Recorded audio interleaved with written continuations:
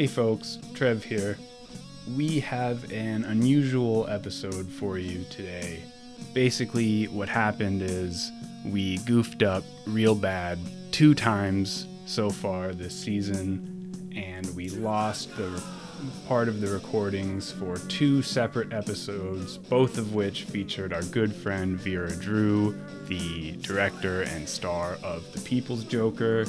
This was a huge bummer for all of us, obviously, because we love Vera, we always have a great time talking to her, and also because the subjects of both of those episodes that we lost were pretty crucial parts of the We Need to Talk About Kevin Season 2 canon, and one of them in particular, the first one you're going to hear about, none of us were exactly in a rush to revisit. So basically what we did here is we kind of took whatever pieces of those recordings we could salvage and edited them together into a little bit of a highlight reel. Some of this stuff is out of context, might be a little bit confusing. You'll notice this or that person is missing depending on the episode.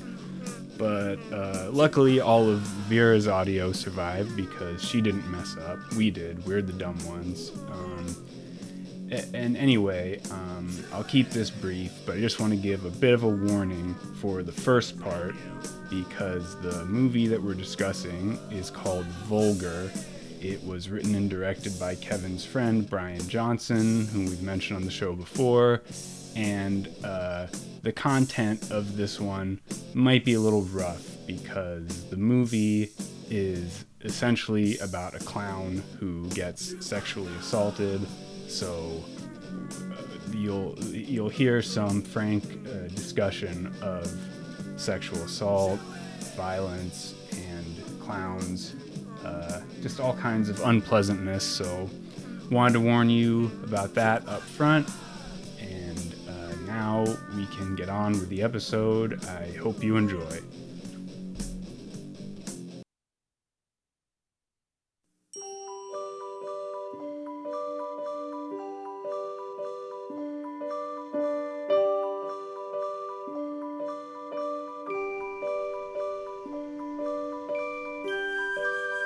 Thank you guys so much, A, for coming back with a new season, because I've missed this show dearly, and B, for sitting through this movie. Yeah, it's... Because this was my suggestion. It's good to finally have you back on the surface level of the podcast instead of just lurking in the shadows, haunting us. Since her first appearance, Vera has sort of become the phantom of the We Need to Talk About Kevin podcast. She's always whispering foul suggestions in our ears in secret, and I'm the making our task even worse than it already is. Okay, so Vulgar is a movie made in 2000 that Kevin helped his best friend Brian Johnson produce, and we talked about Brian Johnson a little bit in the first episode on the Clerks documentary because he was the friend that Kevin used to work with at the video store who told very funny stories about him being rude to customers and correcting their grammar and other stupid shit like that, which Kevin found so funny that he wrote a whole movie about it. It's so weird. It's so weird to think about this guy as the, like, inspiration of Randall because, like, I just don't, at least in this movie, like, I don't see it. Like, because this guy is playing kind of a Randall-like role in the movie, too, and, like, he fucking sucks. He plays the Randall, which is funny because I think, if I remember... No, I mean, it's a step beyond... the shittiness of it's like that same kind of weird like obnoxious dialogue that doesn't sound like how a real human would talk, but taken to a new level because it came out of the truly sick brain of this man Brian Johnson. And like I'm trying to like So this movie is meant to be like sick and twisted and dark and demented or whatever. But when I say that this is a sick person, I mean like he's like I don't like get like offended at movies generally, but like this is a sick movie. It really fucking made me sick to watch, and not just in the way that it's like trying to be shocking, because it's not even very good at being shocking in the way it wants to be. It's almost more sickening that it tries, how sincere it tries to be about the extremely shocking stuff that it does. It's clearly the product of a man who should just be isolated from society, and definitely shouldn't have a friend who's lucky enough to get a movie career because some weird old pervert named Bob Hawke noticed him, and then because that guy has a movie career, he gets his even weirder, sicker friend a chance to make a movie, and it's totally fucked up. Yeah, it's weird because, like, I don't know, I really like horror, and I really love grindhouse horror, and that's literally why I have a copy of this movie, is because when I was 15 I liked shit like this. But like it's so like I so rarely, you know, I don't separate art from the artist, you know, when an artist ends up being like a creep or a pedo or whatever. But like I so rarely judge somebody off of like the kind of art they make. Like I would never say somebody who made a horror movie has issues just because they made a horror movie. But in this case, there's just so like this the it's like you said, Trev, like the level of how fucked up it is leads me to actually worry about this dude's mental state, because it goes places that like I firmly believe like even grindhouse horror shouldn't go. Or like unless you're like a director like David Lynch or like something, you know, like somebody who can handle really, really heavy, fucked up, horrible stuff. It's just, he was in over his head, and it's very horrifying that this stuff was inside of his head. Yeah. So it's about a clown. I'm sorry, I'm laughing.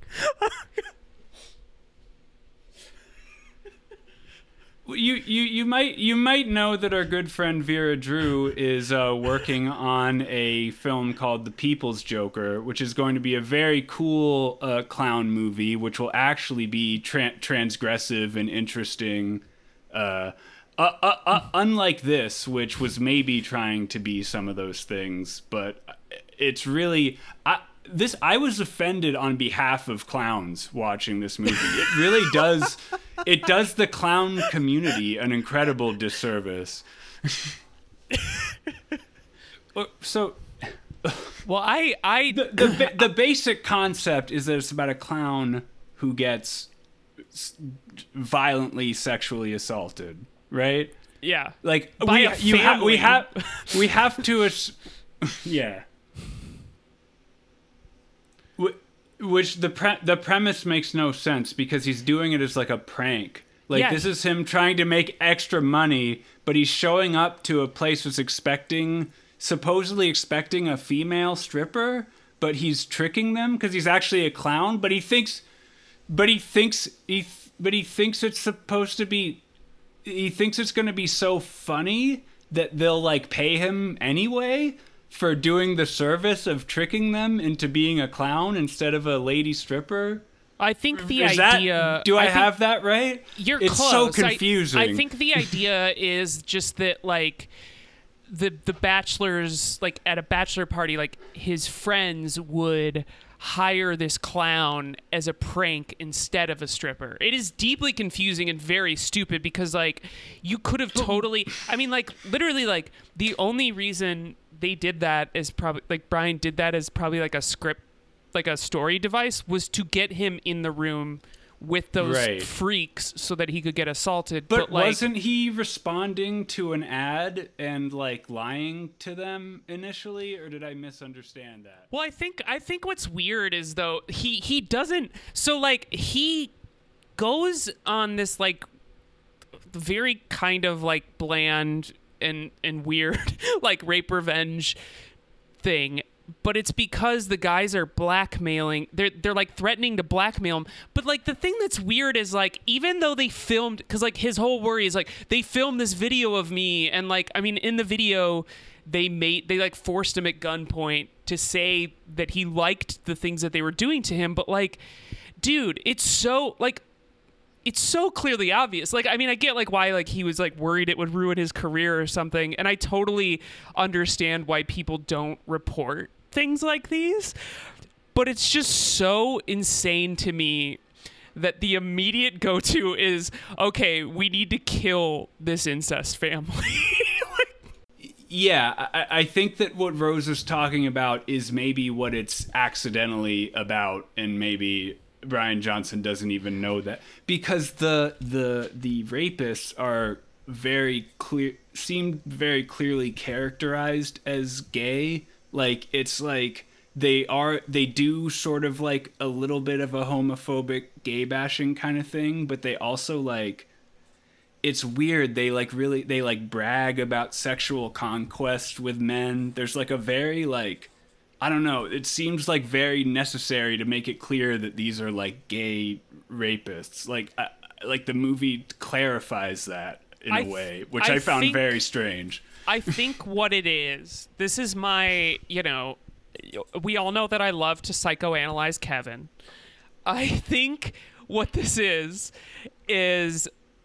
it's less about like a conscious thing about like, whatever Bryan Johnson knows about his sexual orientation. It's not conscious at all. I agree. I think it just is. It goes into the pathology of these like sad, unremarkable white males, because even the beginning of this movie, like the way it sets up this character, the main character, the person that we're supposed to be on the side of for an hour and 26 minutes or however long the movie is. The only thing I can really say about Flappy the Clown is like his mom hates him. Everybody hates him. Everybody hates him, and he's poor. And to me, that points at a thing that I think is also very prevalent in like the alt-right and like incel circles. It's like boring, unremarkable white guys who feel alienated and victimized by society, and they don't understand why, and it's probably because deep down they have some things that they need to look at about themselves and the kind of people they want to be with. Like that's my read on it. It always has to be a mom or a wife or a girlfriend treating the main guy like trash, right? Like that's all. In this case, it's his mom because he's kind of a loser, so they couldn't have him be married or whatever. So he just has this incredibly mean mom who just insults him and curses at him and like just shits all over his hopes and dreams constantly for it's not there. It's so weird that she's as mean to she's not really mean in the way that moms can be mean in most cases. No. She's just this absurdly cruel person for no reason. That's what I think, just because I don't really know. I have met Kevin Smith twice, but I don't know him, so I just don't think he's capable of coming up with a premise this fucked up. Because one thing I want to circle back to, because like Rose brought up John Waters, like. And I mean, well, we put a content warning at the beginning of this episode. I think you could make a very fucked up but funny and like interesting independent film that has a lot of these ingredients if it was executed by somebody like John Waters, who's capable of handling like really disgusting shit. Because I mean, like, I don't think rape is funny in any context, like regardless of who it's happening to, but it's like if you did it in a way that was so absurd, so like I don't know, like, and I feel like the movie just, I feel like that is actually probably what the movie was going for, was to be kind of like walking this line of like, you know, there's some seriousness to it, but it's also like the worst possible thing you could ever watch. It's trying to relish in its like own like horrifying like disgustingness, but because it's so bad at executing it, I don't think it works in any way. There's one other thing, just because like kind of on that note, like apparently Kevin Smith told Howard Stern about this movie, I guess in like some Stern interview that Kevin Smith did before, because they have a falling out, which is neither here nor there, but and Howard Stern watched it thinking it was going to be a movie like that, and then just fucking ripped it apart on his show in like 2002. I think I could probably find the clip, but yeah, it's just dishonest because it's so clearly conceived as a joke.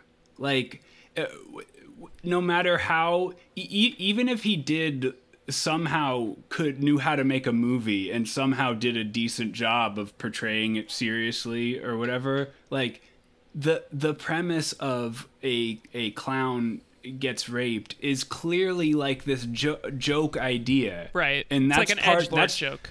Yeah, that's like the beginning of what makes the movie unpalatable. So like I was expecting, much like I think Howard Stern was expecting, it to be like this shock, like this trauma style like shock movie.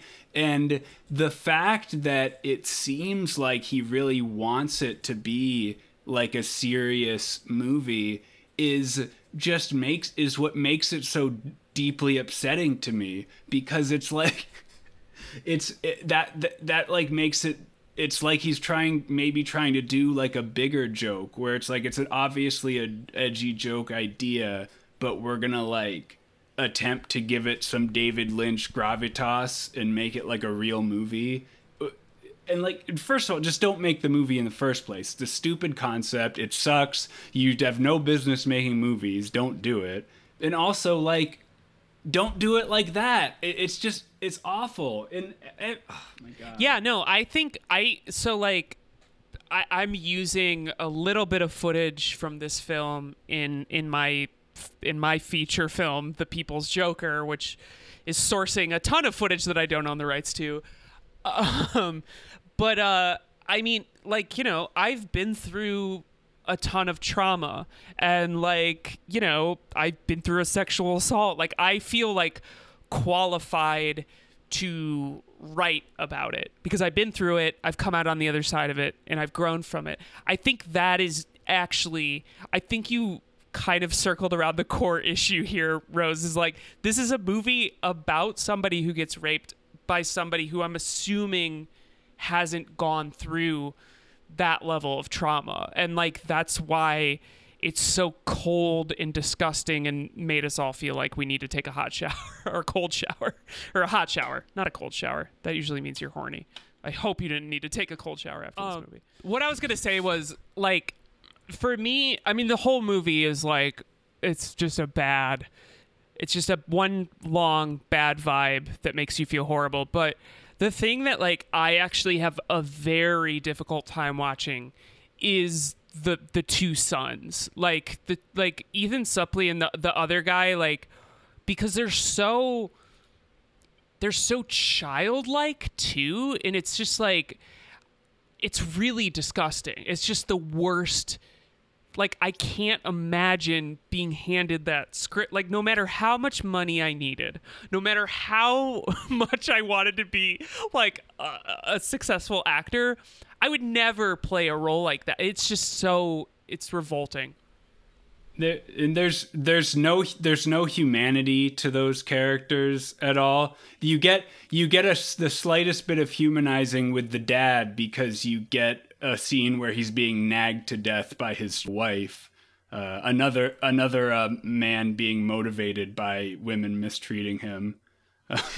Which was an interesting thing that I thought about Joker is that Joker's mom loves him and cares for him, and like he isn't really like treated badly by women, which is like an interesting thing about the movie because everyone thought it was going to be like this incel movie, but like all of Joker's problems come from like rich men shitting on him, and he has like multiple women in his life who are sympathetic, if not loving, to him, which makes it more interesting and less obvious than this.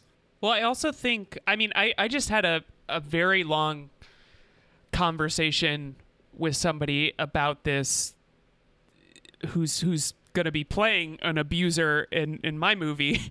Like, I think the key to writing and portraying abusers and is adding, not necessarily humanizing, but adding depth to them. Because, like, I think, abusers don't think they're abusers, generally speaking.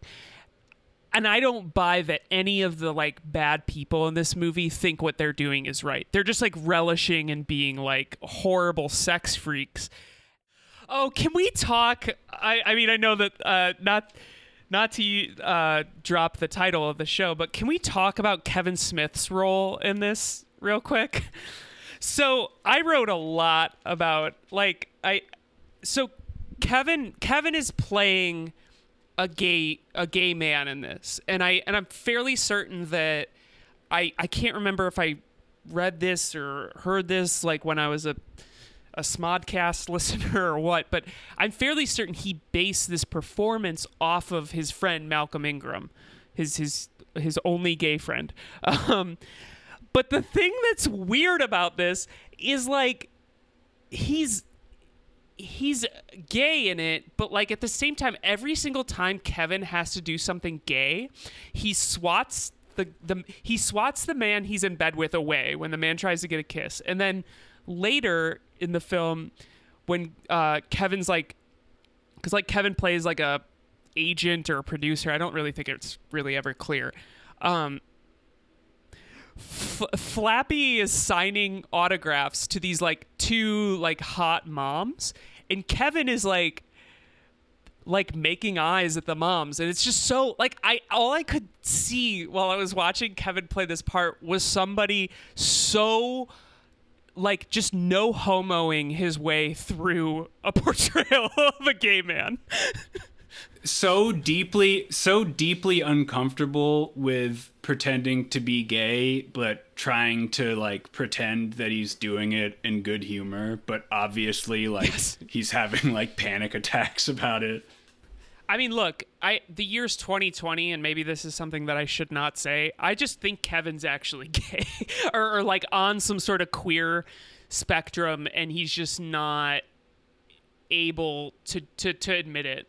Because that is how it comes off to me, not only in this. I mean, like, I'm reading a lot into his performance in this, but like just over the course of his career, because like Rose, you're right. Like, I think specifically the trans stuff, because like it doesn't get talked about a lot. Like his homophobia gets talked about a lot, but like there's usually like one or two like trans things in his stuff that also just really points to me. It points to someone, in my opinion, that has something about themselves that they aren't looking at, which is maybe not my call to make about a human being, but that's having spent 20 years watching this fucking douchebags movies, I think I feel qualified to say that. I don't know if he's necessarily gay, but I would say Kevin is definitely something other than a straight man who fucks his wife. Yes, yeah. He's never fucked his wife before. We already determined that in season 1. Yeah. Jason Mewes is Harley Quinn's real father. But anyway, I really...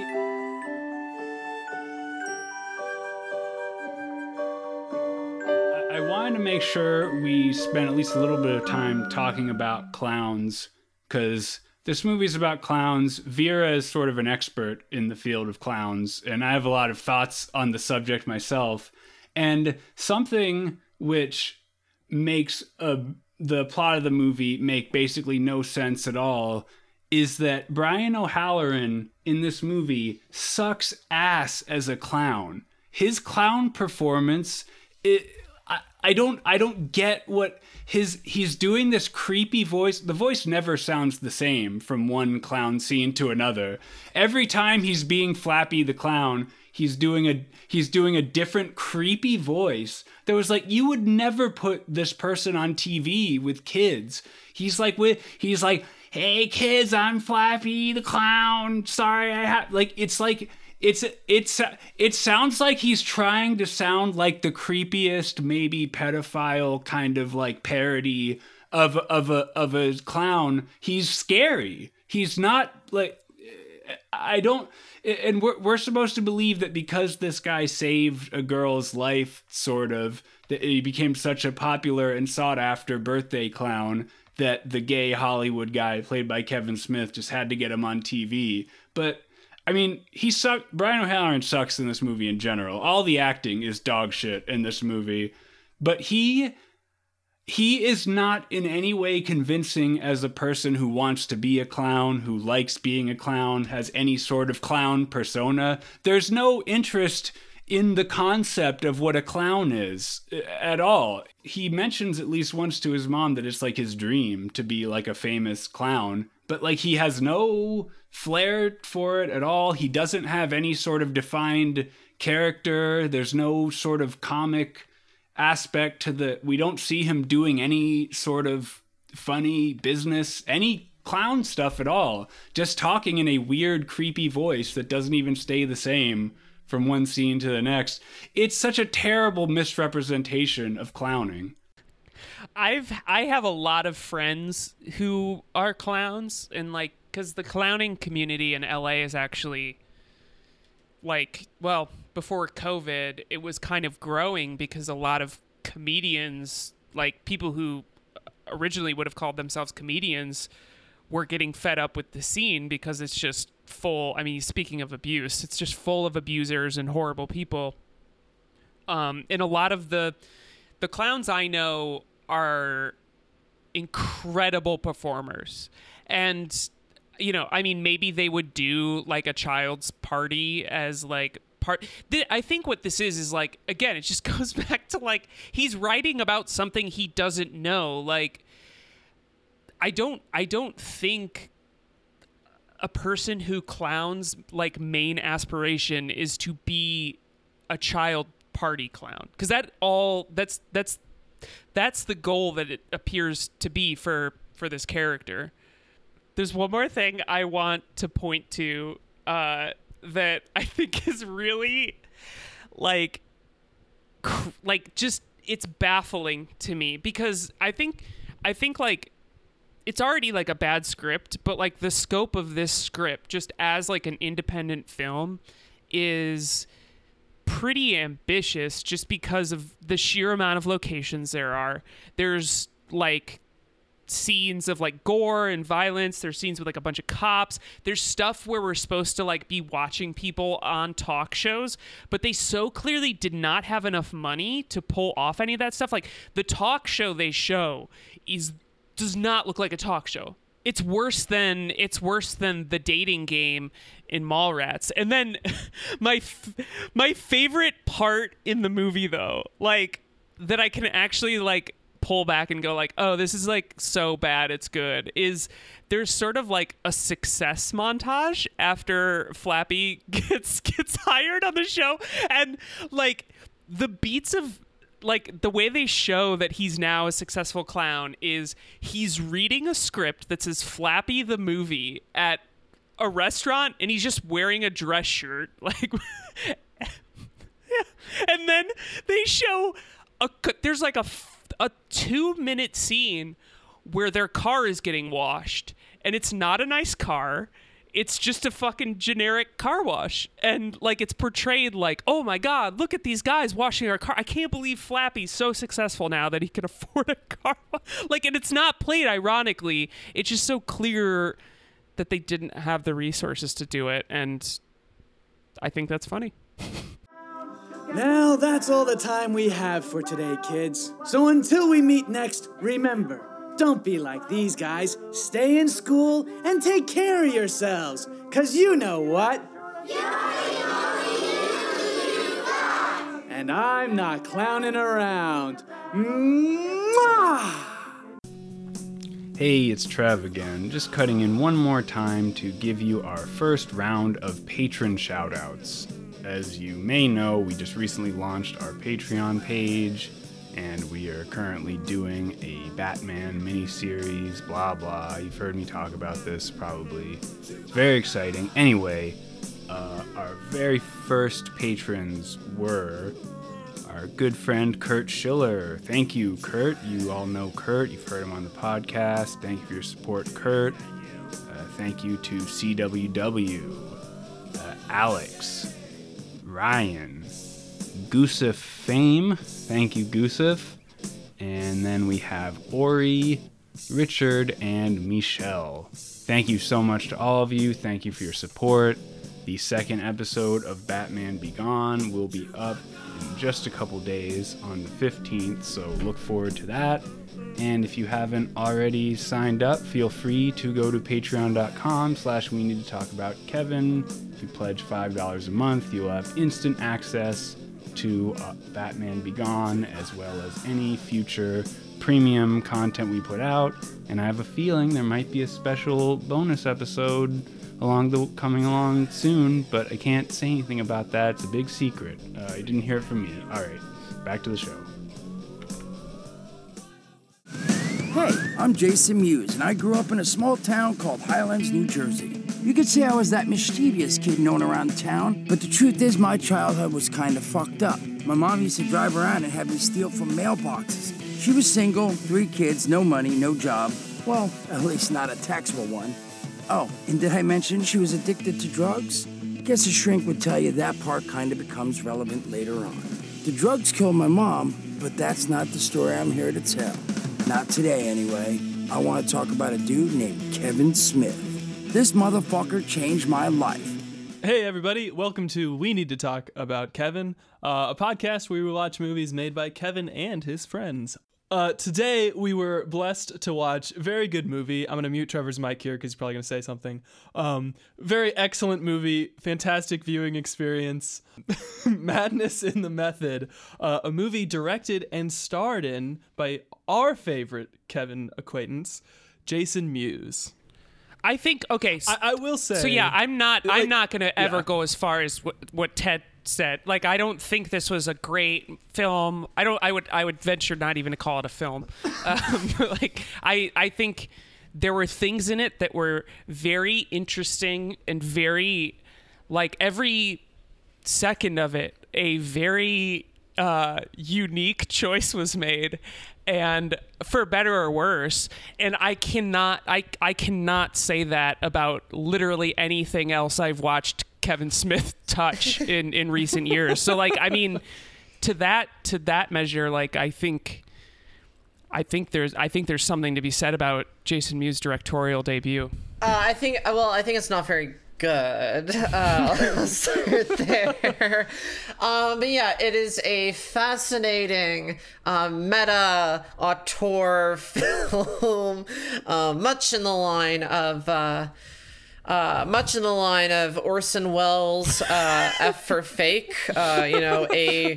A meta commentary on his career up to this point, or even my favorite film of the past decade, Twin Peaks Season 3. A very meta look back at an artist's career. We get to see Jason interact with fame and his life and the roles he's played on a meta level, and it's not very good, but, after doing this podcast for so long, it was a fascinating little art piece.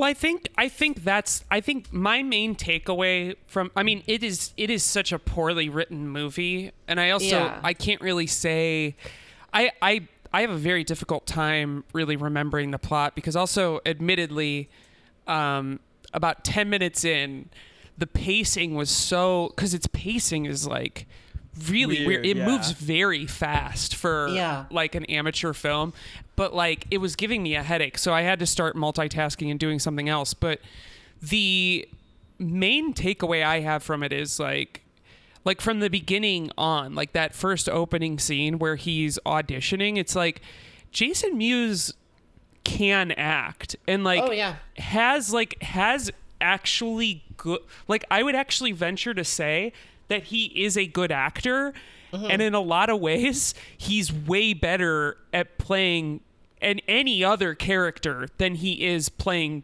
Jason or Jay of Jay and Silent Bob. Like I would say, and I think you guys talk about this on the show a lot, like in Clerks, Jay was just being himself. Like they just turned on the fucking camera, and that's who that guy was. And every other film since has been this like really admittedly hard to watch bastardization of that character.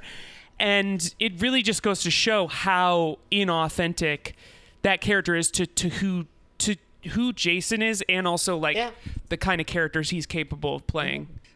This film, when it started, I was actually very into it, but I think it maybe it would have been. I think Trev, you mentioned this. It might have been better suited as a web series or something, because the pacing of it, once it really took off, I just couldn't keep up with it. And also, I think at the beginning it was very exciting because I expected the film to build into something, and at least to me it doesn't really. It just gets more and more confusing. But I do have to admit that there is interesting stylistic choices being made, very interesting writing choices being made.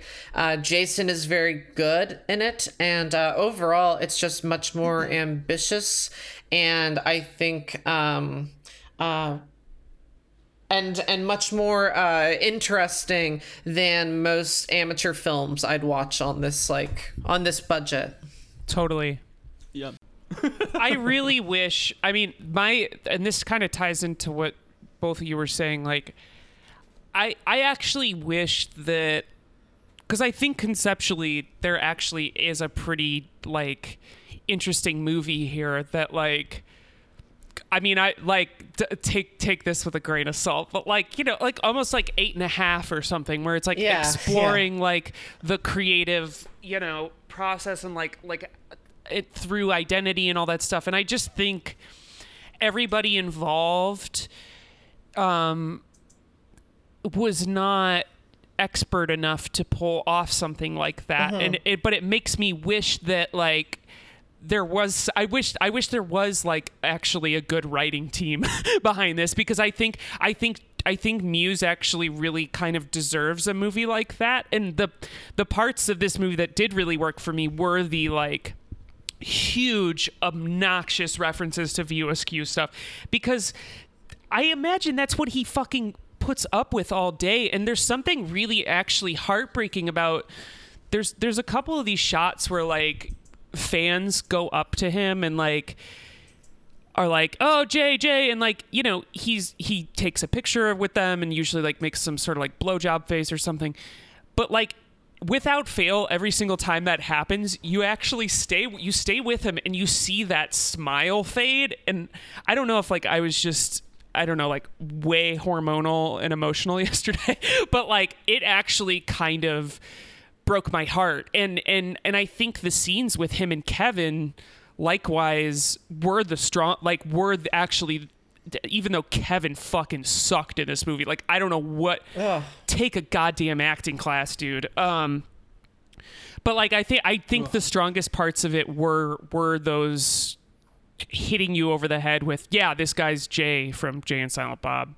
I mean, like that really paid off for me with the ending of Kevin basically taking the fall or getting framed for murder by Jason and his wife. Like, deserves it. I think it's great though, because honestly, that first scene, the first scene with them, I actually had kind of I mean, it was hard to watch just because of how bad Kevin's acting was, but it was also, I don't know, there was something about watching the two of them together in this like backstage world. Kevin standing up in the scene, Jason sitting down, and Kevin says like the line that I've heard him say about Jason Mewes so many times that like he's got $1 million heart and a nickel head, and it's just like, stop calling this dude that you pretend that has made you fucking millions of dollars. Stop calling him stupid to his face.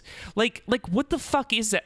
And like, I was so frustrated because I was like, God, I really hope this pays off in some way, because I just am so tired of watching Mewes get shit on.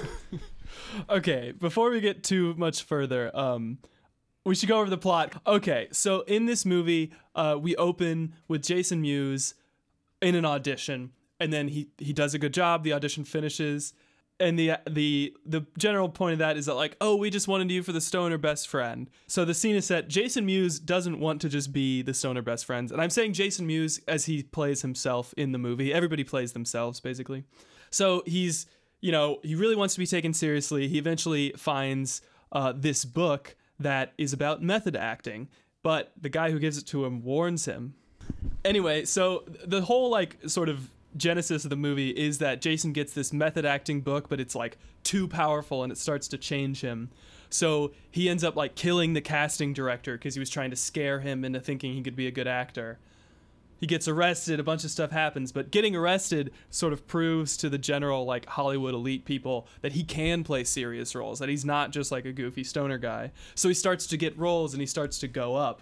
But at the same time, Brian O'Halloran has submitted a script that is like the biggest script in the world or something. They call it Odyssey, and it's never clear if it's like, is it just like a retelling of The Odyssey, or is it just called that?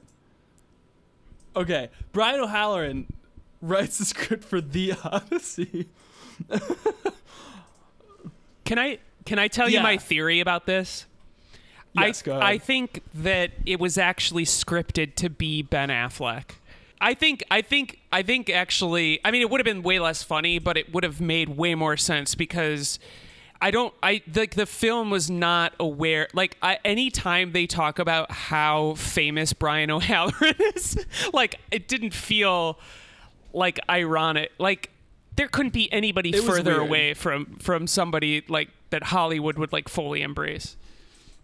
Eventually, the method acting is getting to Jason, and he keeps doing like increasingly dark shit. He kills another guy, like a witness to the original murder, yada, yada, yada. And then he finds out he's been pushing to get Brian O'Halloran to give him the role. And Brian's like, I'm trying to get the studio, man, but they won't. And he finds out that that's a lie, that both Brian and Kevin Smith are working behind the scenes to make sure Jason doesn't get the role because they don't believe in him, and they think that if he gets the role and crashes, he'll become an addict again. So Jason, who's now become a master genius, there's like a short montage that is totally out of place of him like planting evidence and clues like earlier on in the movie and other scenes that you saw and you thought he was doing something else, to like frame these people. So he frames Kevin Smith, and the end of the movie is a hearing where Jason is like, I don't think he could do it, but I mean, he was always like jealous of Brian there. And Kevin goes to jail, Jason walks free, which is, for our podcast, that's like a fantastic real life ending, I think. I think we'd be really happy if that trial was real. I really loved, there was actually some things about this too that I like.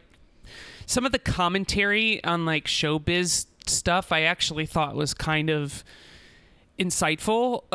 Like his agent, like when he's on the phone with his agent, she's like this fucking manic crazy, like she's doing like calisthenics while she's on the phone with him. And like she's shouting at him like, this ain't the fucking 90s, there's no money anymore. And it's like, it just felt, there were like these like moments, these little pops of like actual like kind of, I would say, pretty smart commentary on how like fucking absurd the film and TV industry is.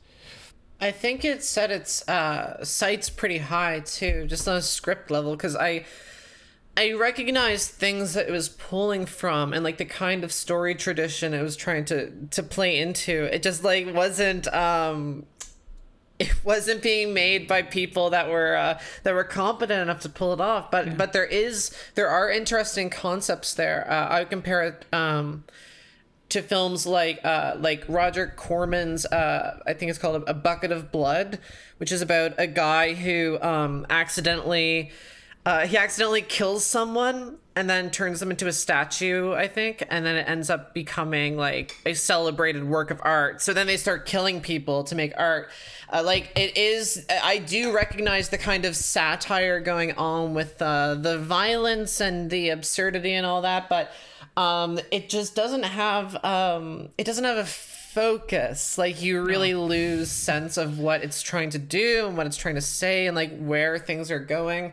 And by the end, I still didn't totally know what the point of it was.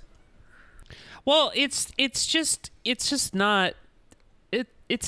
somebody's first film.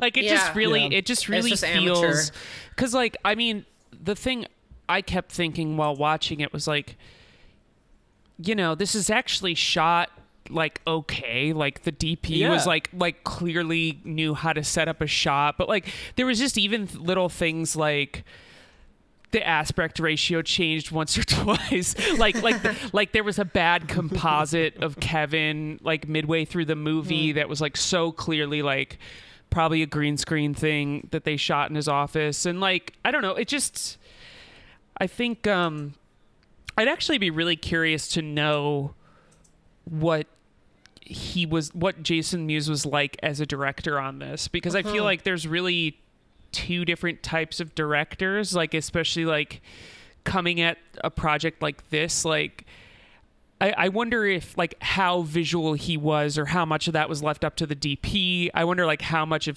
like if he was more of like working with actors. I wonder if he was literally just director only by name, because I'm sure there's some Kevin movies where that was the case. But like, yeah, I'd be really curious to know what the process was like. It just felt it felt like a film, like kind of film schooly. Yeah. Yeah, it felt like a lot of stuff that I have seen at like film school screenings, but honestly, I've watched a lot of student films, and this was far more interesting than most of those. So I find it hard to go too hard on it, because it is obviously a film being made with a pretty interesting perspective, good motivations behind it, and drawing upon ideas and techniques which are legitimately good and interesting. But it does feel like an amateur effort, and unfortunately, when you're dealing with all these high concepts, you need to be able to bring them all together, and it just doesn't. But it still is a pretty interesting film. I'll definitely be thinking about it a lot more than pretty much anything Kevin's put out. Yeah.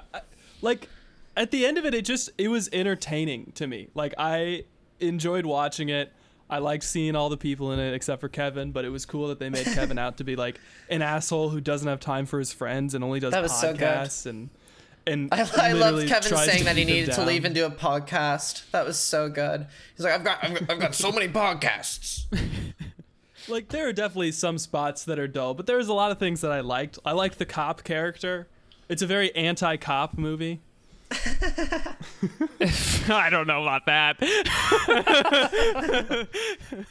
Oh God, there were three. Yeah, there were three homophobic jokes in a row. Like it was like you get smacked in the face 3 times with like gay jokes, and like it starts with Danny Trejo doing a really like it's like a 90s gay guy voice, and like apparently he's like a method actor. It sucks. Then it's immediately followed by Kevin saying, "Oh, Mewes, were you blowing somebody in the house?" And then it cuts to 2 gay men talking about blowing each other in a pool. It's just like, oh my God, like somebody please introduce these guys to a gay guy. Like, if he hadn't had the like Kevin influence there, because I think it's funny how homophobic he makes Kevin out to be in that scene, but the rest of it is really fucking rough. Yeah. But I honestly found most of the comedy in the movie to be, even though they were a lot of the same jokes that Kevin has done, with the exception of the Danny Trejo stuff, I usually found it a lot better than most of Kevin's films. Like, I actually ended up, I don't remember specifically what I liked, but I remember watching it and actually laughing like a pretty decent amount.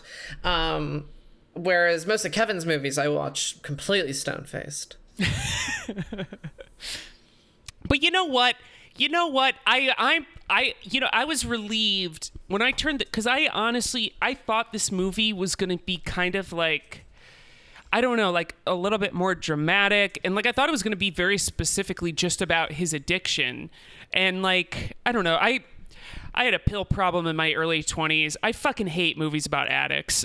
like generally they are just like the most like, just masturbatory, like everything is Requiem for a Dream if it's ever about drug addiction in any capacity. And like, I think there is something that, I mean, yeah, maybe this is us giving him a participation trophy, but like, I think there's something really cool about the fact that an ex-heroin junkie like did like actually really go all out and make something this ambitious. Like, I think he failed on a lot of levels, and I will totally point, but I'm also, I don't know, as somebody that's been following him since I was a kid, like I am happy for him that he got to make this. Yeah, and it's a far better film than I really expected, and it's not the kind of film I went in expecting either. It's just so much more bizarre, and it attempts to do so many things and draw from so many influences. It's really just, you know, it's a big mess of stuff, which is on the one hand kind of difficult to get through. It's kind of a headache, but also, yeah, I don't know, it was interesting, and I did not leave feeling disappointed or very negative about it. I think it's really cool because like movies about addiction are usually about, I mean, it's like when they make movies about fucking queer people, it's usually about like everybody's reaction to the addict or like how the non-addicts experience the addict's experience. And I think this is one of the first times I watched a movie where it was like, you know, like I think because Kevin has really kind of made like a cottage industry about talking about Jason's recovery too. And like, you know, like he wrote a whole blog, like a 4-part blog thing, like 20 years ago that was like all about addictions, all about Muse's addiction on Jay and Silent Bob Strike Back. And it always like that's so fucking really weird. Fucking bothered me because it's like, that's not his story to tell. Like even if Muse gave him permission, that's just not his story to tell. And I think having a movie where it's like, I mean, like in this, it really shows Kevin doing that very thing and talking about how Muse's like addiction affects him, and it's not in like a flattering way that makes Kevin look good, which I think is something I haven't really seen in a movie before either. Well, they even say in the beginning, like during the shitty opening animation, and this broke my heart because like they say in the beginning that like Jason was the one that wanted to be friends with Kevin. Kevin ignored him in the beginning, and I think that also speaks to like a larger theme, and I think also is like kind of ties in with like the commentary on like show business and like creating things that I think is very interesting. It's like these are two people that actually probably in any other case would not still be in each other's lives for one reason or another, either because, you know, Jason, you know, in some timeline didn't get help, or like, Kevin stayed in Highlands. Like if only we lived in that timeline. But like, I mean, like, I think, and this wasn't fully explored just because, again, this movie wasn't that, you know, expertly made, but like, it kind of runs throughout it. It's like these are two people that actually probably shouldn't be friends and shouldn't be in each other's lives. And there is something very incongruent and I would venture to say toxic, as loaded of a descriptor as that is now. I think it's very toxic, their dynamic. I would just love him to get any like that this movie actually like, despite all its problems, it really kind of sealed the deal for me. It's like I want to see him in other things. Like, it feels like that's in his reach. I don't know. Like, I have no understanding of how that sort of thing works. But like, I don't know. It just feels like, but I imagine he does mostly just get offered dumb stoner characters, or like, you know, like like Jay and Silent Bob's appearance in Scream 3 or whatever. Like, I imagine it's like a lot of just like stupid cameo shit. But God, he would be really good in a Harmony Korine movie. It would be so good. I really liked when he was shooting Brian O'Halloran with a nail gun. That was great. Good. Oh, that was so rocked. satisfying. The only time I thought that Gina, what is her name? Gina Carano? The only time I thought that like she even worked a little bit is when she came in after Jay had just pumped a bunch of nails into Brian O'Halloran, and she was like, "Aw." Like, that was sort of funny for me. Other than that, Yeah. not good. Glad I watched I it. am too, and same. I would not Glad I recommend watched it. any. I would not recommend seeing any Kevin Smith movie ever to anybody. But I will say, if you have, because if you have Amazon Prime, I'm pretty sure it's free. It's free on really? video. It's worth just, you know, if you need something to put on while you're like washing dishes or like doing something else, throw it on, because it really is. I just love watching. It's the only reason I will still go see Kevin Smith movies in theaters, is like, I have a lot of love in my heart for Jason Mewes. Yeah. Yeah, And I this think is that, the only film that we have watched, I'm pretty sure, that I have paid for. I paid $5 for this film on YouTube, I think. And What did you think about it? Like, was it worth it? That's what I was gonna say. Is that, yeah, I think it was worth it. And if I ever saw like a Blu-ray in Walmart or something for $10-15, I'd probably pick it up, because I probably will end up revisiting it at some point.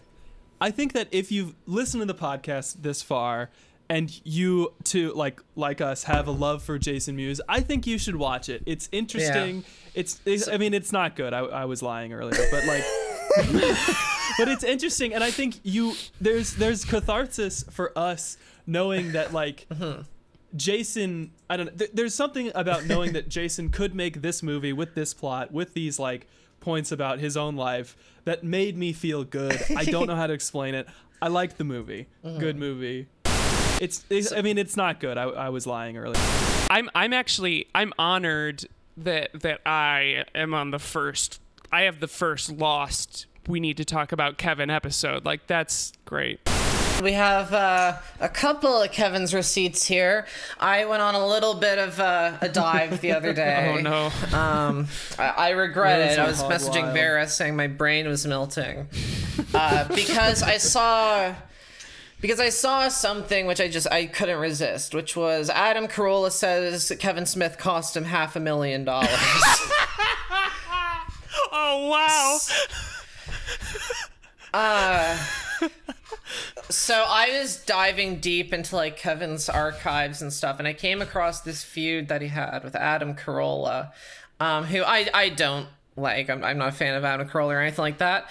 But what I very quickly discovered is that as much as Kevin likes to play the chummy guy, the stoner dude that gets along with people, he has quite a few beefs in Hollywood, it seems. And with Adam Carolla, this was a very confusing, long story. Thankfully, I may link this in the show description. I found an investigator who broke down the different podcast appearances and found the truth. So basically what happened was that Adam Carolla and Kevin Smith were supposed to do a show together, like an HBO comedy show. What? They were going to do a pilot. The deal was going to be $500,000 for, I believe, for Adam, for doing the pilot, and presumably, more money after. And it fell apart. And after it fell apart, very quickly, both Adam Carolla and Kevin Smith came out and said that the other person sabotaged it. And that rocks. And within the fan communities of both Adam Carolla and Kevin Smith, it's still divisive. But similar to a lot of cases, I think once the hype died down, people began to accept that yes, Adam Carolla, unfortunately, was probably correct in this situation. So what ended up happening? Because Kevin, of course, went on his podcast and I was like, "Oh, man, I don't know what he's talking about. He's going all over town saying I screwed him out of a contract." It's like, "Well, but hey, I'd love to work with Adam Carolla. I got no problem. I'd love for Adam Carolla to be my partner. He's a hilarious guy. He can lead the show if he wants to." This is actually stuff that he said on his podcast. He was like, I had no problem with Adam Carolla. I love pathetic. Adam Carolla. He can be the partner." And he was like, I don't know, I don't know what happened. Adam, basically the story he told was that Adam was being too difficult with the contract. That Adam, it was unclear what he wanted, but it seemed like there was some miscommunication. Adam wasn't good with the contract. He didn't seem interested. And eventually he got kicked off the project or something. So what turned out to be the case, or the more important detail, of course, that Kevin left out was... Adam Carolla was supposed to be on Kevin's podcast. Oh God! And he forgot about it and didn't show up. Oh wow! Oh, so that's it. He fucked him over. Oh shit! So here's the thing. So Kevin said he had no problem with Adam Carolla. He said this to his audience and his wife on his podcast. And then later on, and this was what the investigator revealed in this wonderful YouTube video, was he brought up the episode where Kevin Smith actually appeared on Adam Carolla's show to smooth things out. And Kevin, in fact, revealed that he did have a problem with Adam Carolla and that he did send a letter recommending that he be removed from the project. And Kevin said it was because Adam was homophobic, and therefore Kevin's audience wasn't comfortable with it. Yeah. What? Kevin Smith fans weren't comfortable with homophobia. Yeah, and he said that because Adam didn't show up to the podcast, Kevin basically messaged the person and said, I want Adam off the project.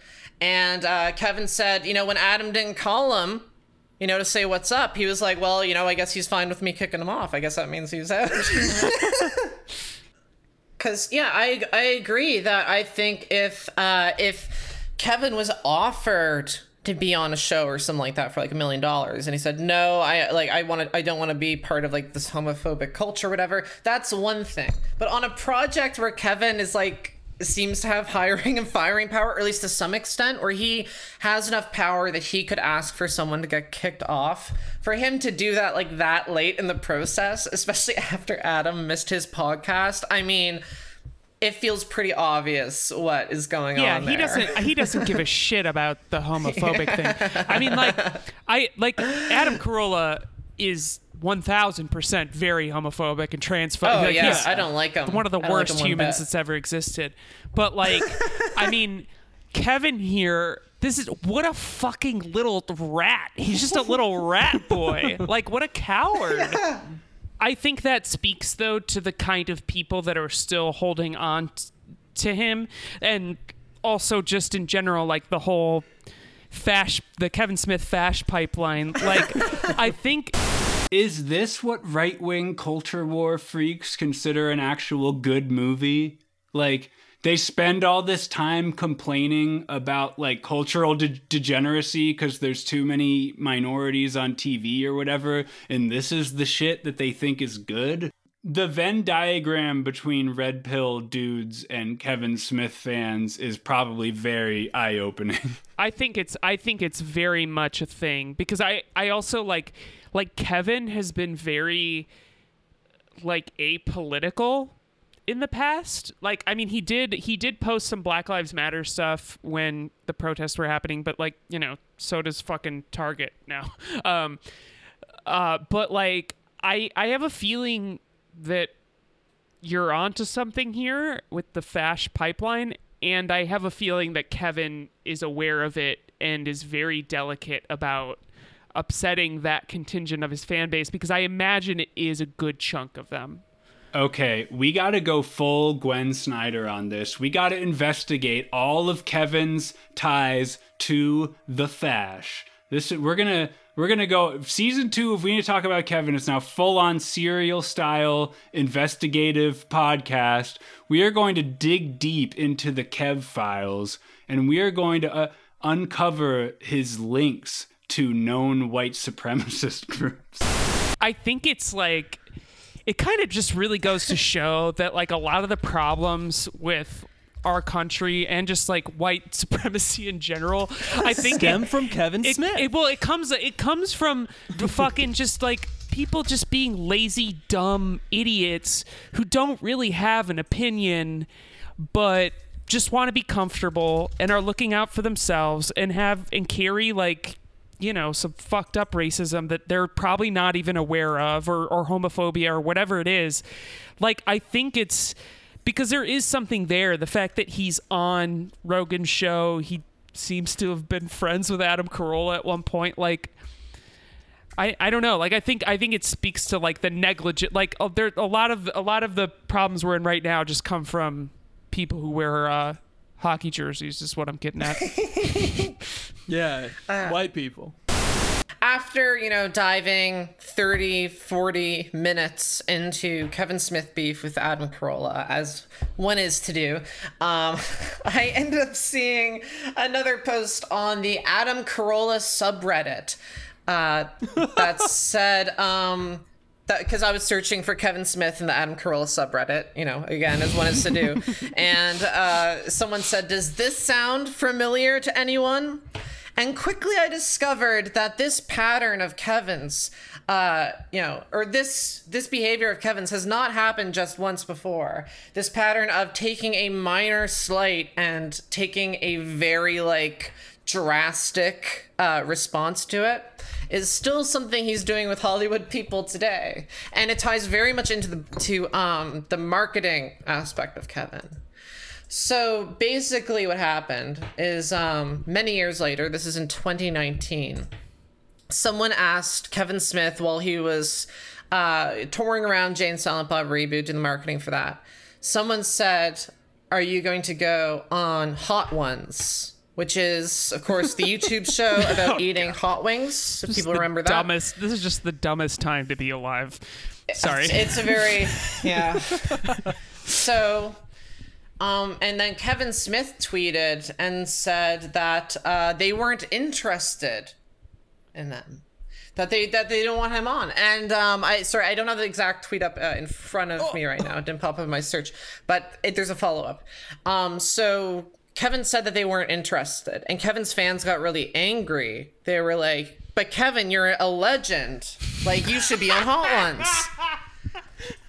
And then a week later, Kevin posts, this is on September 30th, 2019. "When we learned we didn't have enough career heat to get on First We Feast Hot Ones show for hashtag Jay and Silent Bob Reboot, at Jay Muse and I took our sorry shtick to an unnecessary knockoff show we invented called Not Ones." So they did a parody of Hot Ones between them called Not Ones. That was 10 minutes long. And again, pointing out that they were not famous enough to get on Hot Ones. And again, Kevin's fans are like, "Fuck Hot Ones, you know, that bullshit show didn't want you on, you know, I respect Kevin." There was someone, I wish I still had it. Someone I was seeing last night was like, "Nobody disrespects our family," like the Kevin Smith family, like the Hell Views yeah, universe. that's what I'm talking about. Which is awesome. I love it. Anyways, and then I see, and also Jay also tweeted this out saying they wouldn't put us on there, you know, not famous enough, all that. They should put poor Jay on Jay. there. Fuck Kevin. Kevin, get fucked. Put Jay on there.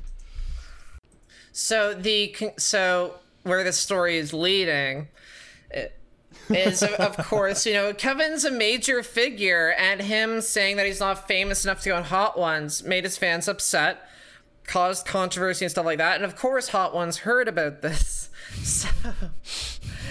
Sean C. Evans, who's the host of Hot Ones, the bald guy, who's much beloved on the internet, it seems, posted on September 30th, 2019, I think the same day that Kevin posted up his parody. And it's the funniest thing ever, because Sean is walking down a hallway, seemingly like with his posse or something, and he's filming himself with the front camera, and he's like, okay, I just have to address this Kevin Smith thing, which is blowing up my mentions right now. I don't know what he's talking about. Look, we were in discussion with, like, your team, Kevin, and I thought that things were going great. But look, okay, we have to, with our production, sometimes we're traveling around the country and we don't have time to turn around and someone says, oh, we need you to do an episode and turn it around in a week. And sometimes it's not possible and we'll reschedule, okay? So I don't know what, like, he just starts going up and totally rips Kevin a new one on cam, and then is like, and then it finishes off by being like, but I hope your movie goes great, okay? Oh my god, it's amazing. Yeah, and Sean in this video also says that, like, that's how they have to handle most guests on Hot Ones, that they have a specific amount of episodes. They do 12 episodes. It's not like a random thing. And sometimes they are willing to, like, do a really fast turnaround in, like, really exceptional cases, but it's not something that they can, like, guarantee just because you made fucking Clerks in the 90s. But this was because he has a feud. He has, like, an ongoing feud with Howard Stern too, and I think it's the same. I think it's the same Christ. Circumstances. He got fucking mad. He got mad at. He gets in these feuds with the worst people on the planet. He was like pissed because I want to say it was when he was promoting Clerks 2 or Zack and Miri or something. Apparently he called Howard Stern like the week of, like, he wanted to appear the week of the movie release, and they're just like, dude, we can't just like drop everything and schedule you in, especially like Stern Show now where like he's like fucking interviewing like huge. Hillary Clinton and shit. Like, he's not gonna fucking make time for Kevin goddamn Smith. Kevin Smith and Hillary Clinton, same pod. Let's make it happen, people. Oh my god. Hillary, go on Smodcast. Send them on the same rocket ship to the sun. That's my vote.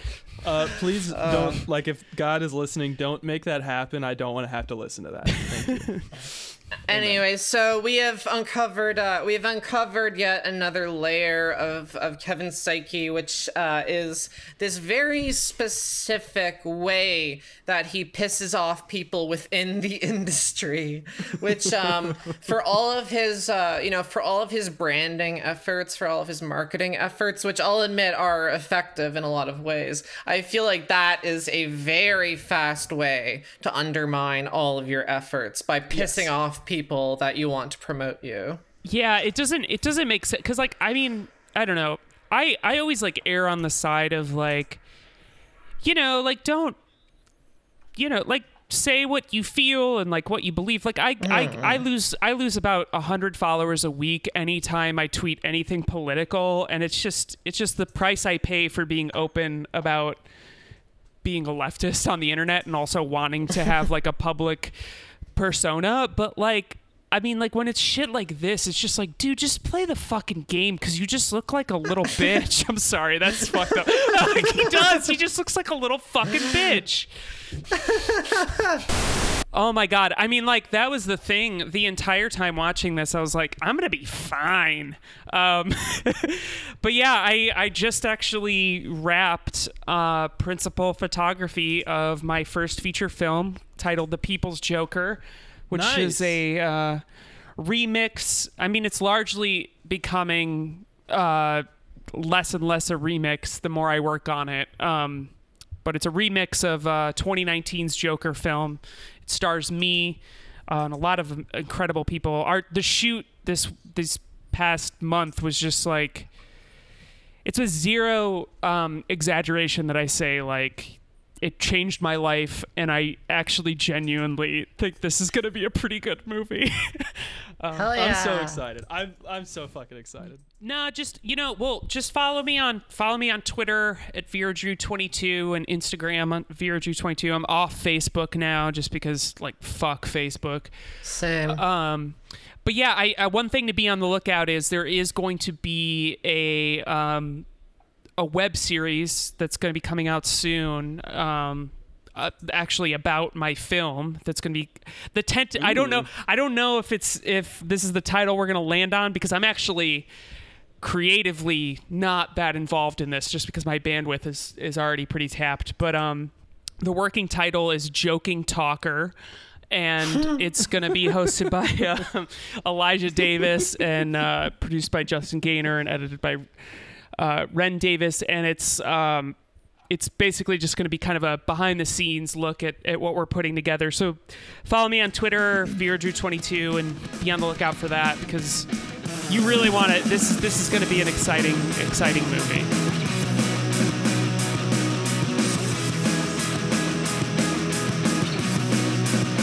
How upset! I'm so upset. I actually am more upset having talked about the film, and definitely after hearing excerpts of this article. Fuck you! Okay, I'm ending the pod. It's done. Fuck you. Bye, everybody. Fuck you, Trevor. Wow. This ended on a down note.